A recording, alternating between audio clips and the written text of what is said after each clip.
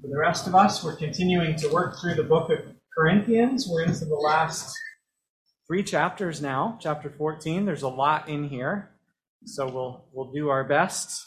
So chapter 14 of 1 Corinthians, verses 1 to 25. I just celebrated my 20th anniversary of being a pastor. Hard to believe.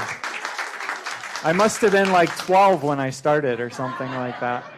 And one of the things I have learned again and again in those 20 years is that religion can be a dangerous thing. Religion is like playing with fire. You have to be very careful with it. You have to have a healthy respect for it, or else it can burn you badly. So part of my job as a pastor, I've learned in those 20 years, is to keep you and myself from becoming too religious. Can you believe that? I think I better explain what I mean. Because I don't mean that I don't want you to love God more or to be more committed to Jesus. I do. But rather, I want you to think, for instance, of all of the trouble that Jesus had with the super religious Pharisees. They were his number one enemies. And in fact, Jesus is the classic case where religion kills people, literally. Someone mentioned in the discussion group we have about the sermon after the service several weeks ago, when you think God is on your side, you can do all kinds of terrible things. And not only not feel guilty about them, but feel justified and even righteous about it. And it's not just killing people, but also you can feel justified and righteous for hurting people, for rejecting people, for criticizing people, for trying to fix people, and for gossiping about people. Are we getting closer to home? Hello. Well, Jesus had trouble with the Pharisees because of their rigid keeping of the law and the religious rules. The Apostle Paul, who wrote the book of 1 Corinthians that we're looking at, had trouble too with religious people, but his was a completely different kind of trouble.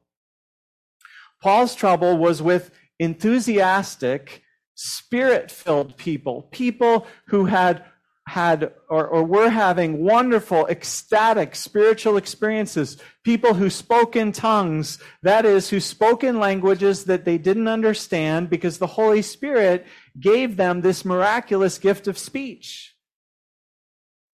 And the Corinthians that Paul is writing to are thoroughly enjoying, it seems, getting together, feeling the Spirit come upon them and speaking in these tongues. It was a wonderful experience. It was heavenly, it was divine, it was inspiring, and they were very proud of their ability to do this and how much they did it.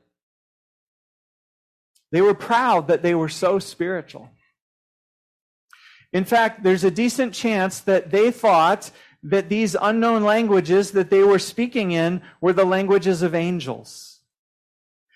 This might be why Paul says back in chapter 13, we looked at this last Sunday, if I speak in the tongues of men or of angels, but have not love, I am nothing. Whatever they were, these tongues that the Corinthians were experiencing were wonderful, and the Corinthians wore this ability to speak in these tongues as a badge of honor. They were super spiritual. They were so religious. They were so great, they thought. But Paul is not at all impressed. He says, you're missing the point of following Jesus Christ. Because the point is not to be super spiritual. The point is to learn to love people better. If you've been here the last few weeks, you've seen that from chapter 13. We saw in chapter 13 that none of the religious stuff is worth anything if we don't love people. And it's hard to love people when you're looking down on them, when you think you're better than them or more spiritual than them. So Paul gets really practical now in chapter 14. He tackles head on the immediate problem he sees with these Corinthians, particularly the problem he sees with what they do when they get together as God's people. Remember that we've seen before that the Corinthians met in homes. All of the early church pretty much did. Probably large homes, maybe 30, 40, 50 of them meeting together, which is what these homes would hold. And we saw that they'd often eat a meal together. They would celebrate the Lord's Supper. They would pray together. There might be teaching. They would prophesy. That's what we're going to talk about today. And they'd speak in tongues out loud. And that's the problem that Paul is going to address in today's passage.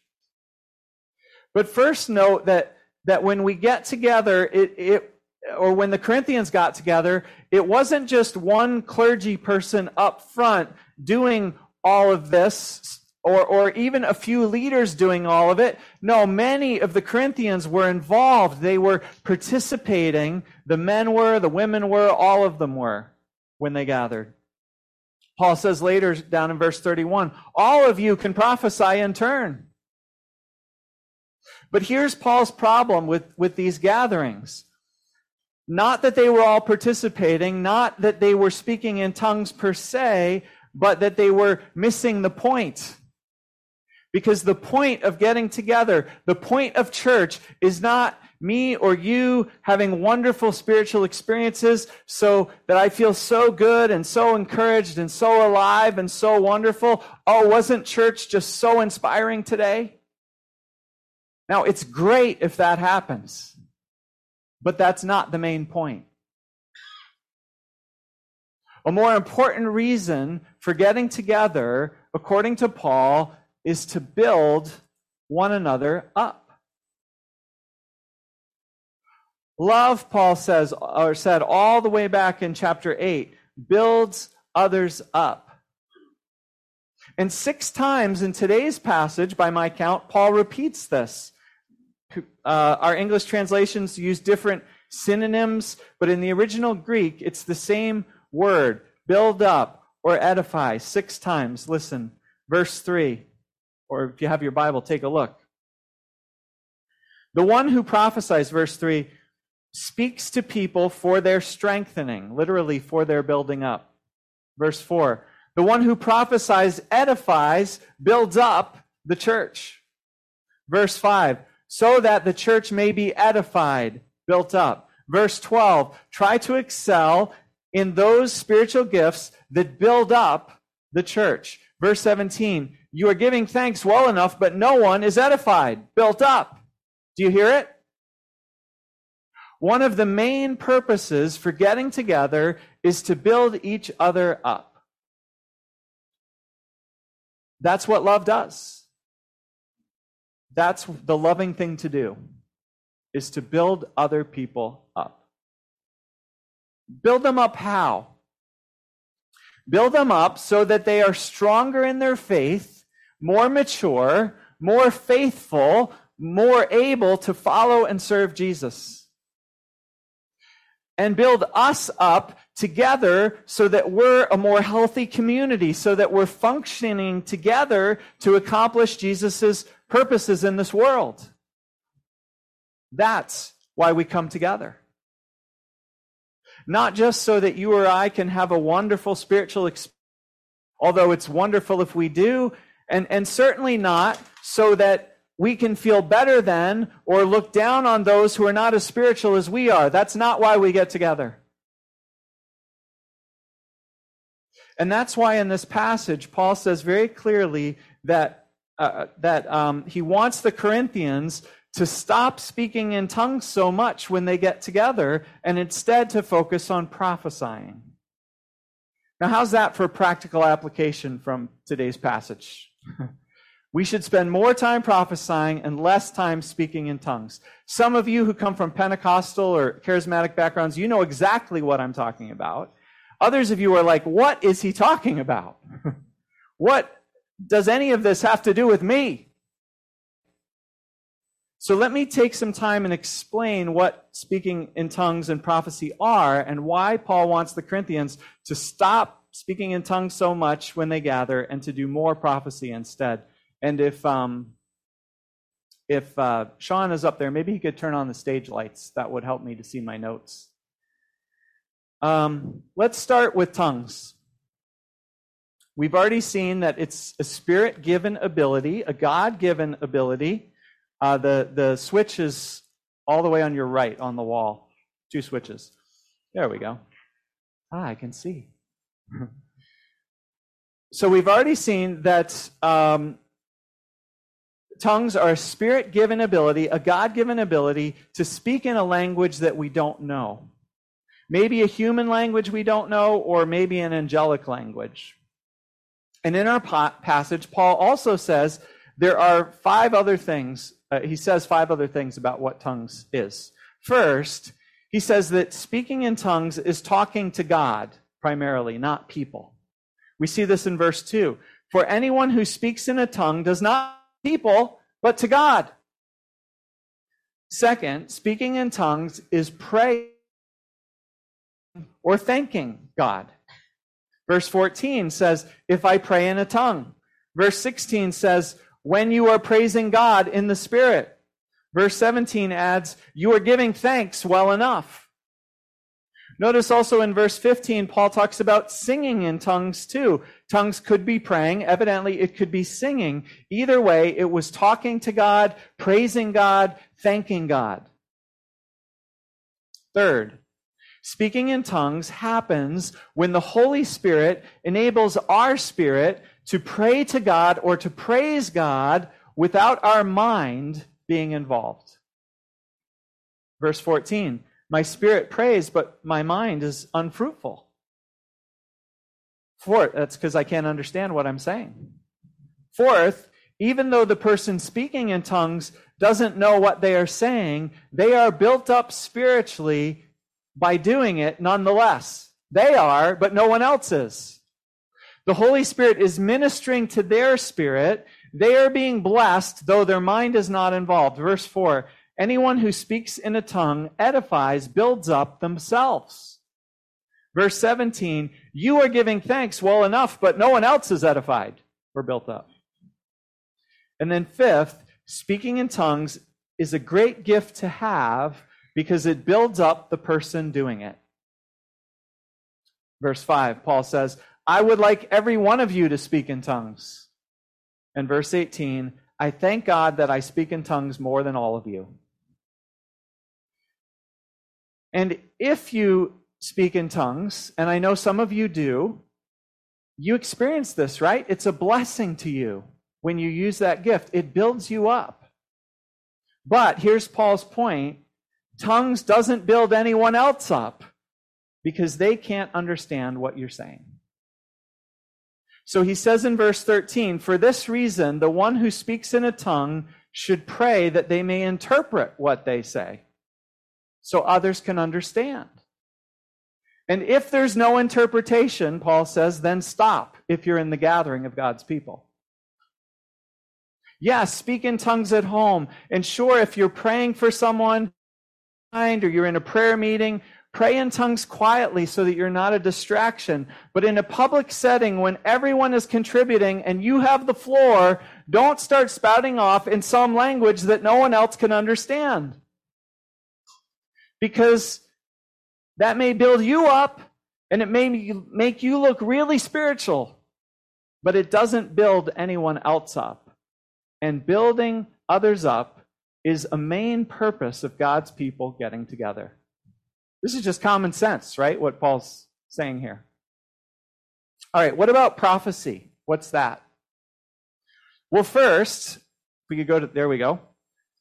Prophecy is a greater gift than tongues when we gather together, Paul says. Verse 5. The one who prophesies is greater than the one who's speaking in a tongue. Why? Because second, unlike tongues, other people can understand prophecy. And so prophecy can build them up.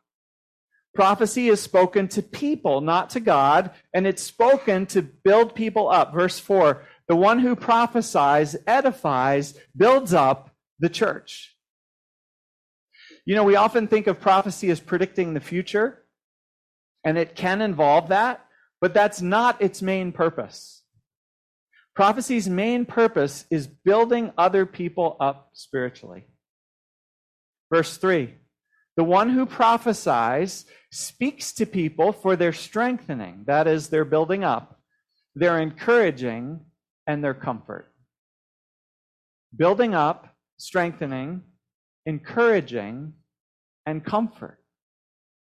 Those are the purposes of prophecy. Now, just a word about encouraging, because the Greek word translated encouraging here is a word some of you will know. It's paraklesis. It's related to the word paraclete, which is who Jesus says the Holy Spirit is. And paraklesis can mean encouragement, which is soft and sweet, and it can also mean exhortation, which is more challenging and has more of a bite. Prophecy can be encouraging. It can also be challenging. But either way, it does this in ways that build people up, not in ways that tear them down. And so back to the point, Paul is saying that speaking in tongues is a lousy way to love people because no one can understand what you're saying. And so they're not built up. So do it to yourself because it will build you up. But when you gather with others and it's time to speak, prophesying is a great way to love the other people because it builds them up. Then third, in prophecy, God reveals something to the prophet that the prophet couldn't know by him or herself. We see this down in verses 29 to 31, which we'll look at next week.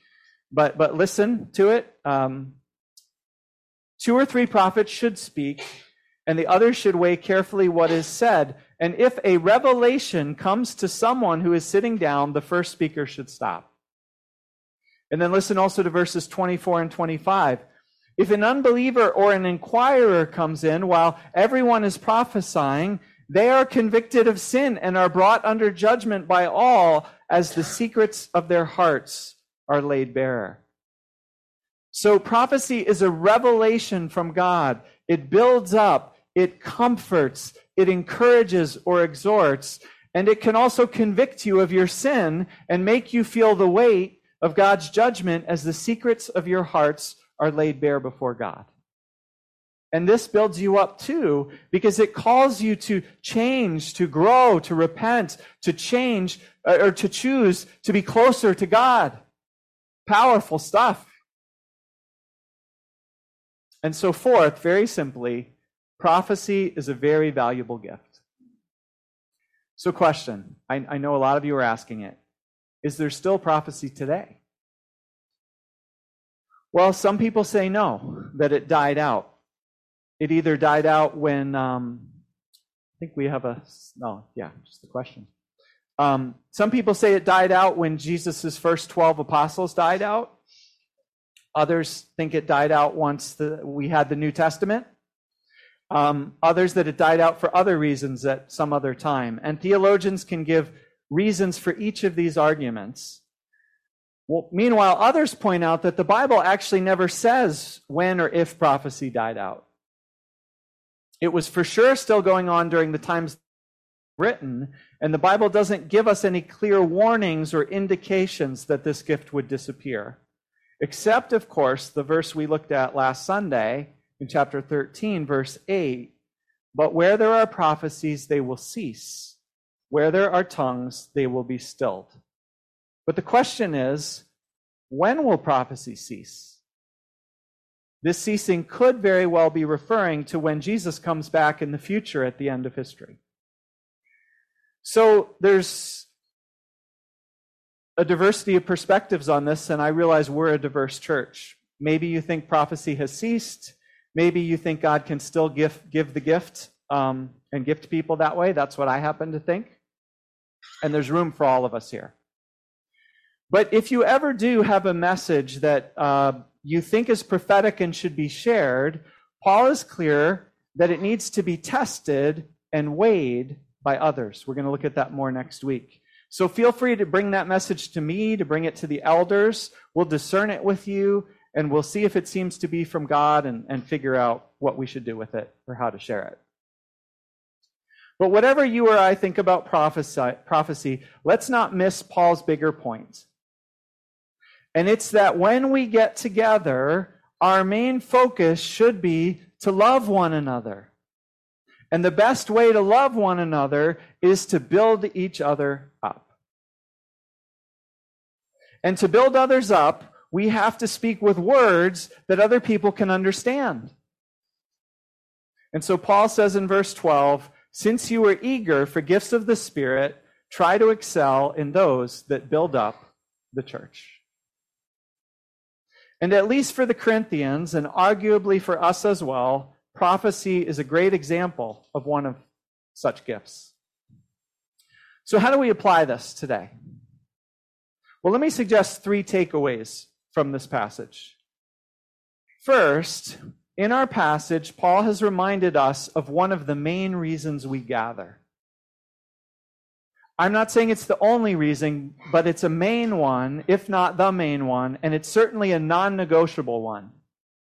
We gather to build up, to help each other grow spiritually, to encourage and challenge each other, to trust God more, to love God more, to be more committed to Jesus together, to serve God better, and to do all of this not just individually, but together. And so second, we need everyone involved to do this. This isn't just something a pastor does for you or a leadership team. It's not the leaders of CBC's job to build you up. That's your job, to build one another up. Well, then what's our job as leaders? Our job is to equip you to build each other up and to coordinate your efforts.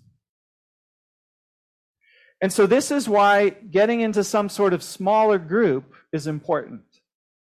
Because if we've got 100 people here on a Sunday morning, that's a lot more than the Corinthians had. And it's just not possible to have 100 people sitting in rows and to get everyone involved. That's why we've got to meet in smaller groups with other people, whether it's an informal group or a formal one. We need to be in a group. Why? Not just for what you can get from that group, not just so you can feel cared for or find friends, although that's valuable if that happens. I hope that does happen. But the main reason we gather with others in smaller groups is to build one another up. Even as they're building you up, you're seeking to build them up. We gather together so everyone can be involved in building one another up. So here's what this means. If when you gather with others, your job is to build them up, then you're going to have something upbuilding to bring. Which means you need to spend time with God on your own. Praying to God, thinking about God, reading His Word, meditating on what it says, applying it to your life, so that you have something to share that will build others up when you get together with them. I need a real and living faith. And then third, we need the Spirit to be able to do this. We can't do this in our own strength. We can't build other people up in our own strength. If we try, what we try won't be worth much. This is the part the Corinthians at least got right and that they were excelling in. Being led by the Spirit, being full of the Spirit. And like them, we need to ask the Holy Spirit to use us, to teach us, to fill us, to gift us in ways that will enable us to build up others. We prayed about this all week. If you were at the week of prayer, every night we were praying that the Holy Spirit would do this for us and for our church and others as well. And as we use whatever gifts and abilities that God has given us, we need to rely on the Holy Spirit as we use these gifts. Whether our gift is prophecy or teaching or encouraging or whatever, we need the Spirit to empower us so that we can build others up around us. And we need the Spirit to guide us so we know how to build others up and when is the right time to speak and when is the right time to listen and what to say and what not to say. So question, who are you connected to? Who are you gathering with regularly so you can build them up and so that they can build you up? If you know the answer to that question, then when you gather with these people, are you actually building them up? Or is your group distracted by other things? Are you together to build one another up? And if you don't have anyone, if you aren't gathering with anyone, I encourage you to ask God to show you who. And I'd be happy to help you find some others to gather with as well. Let's pray.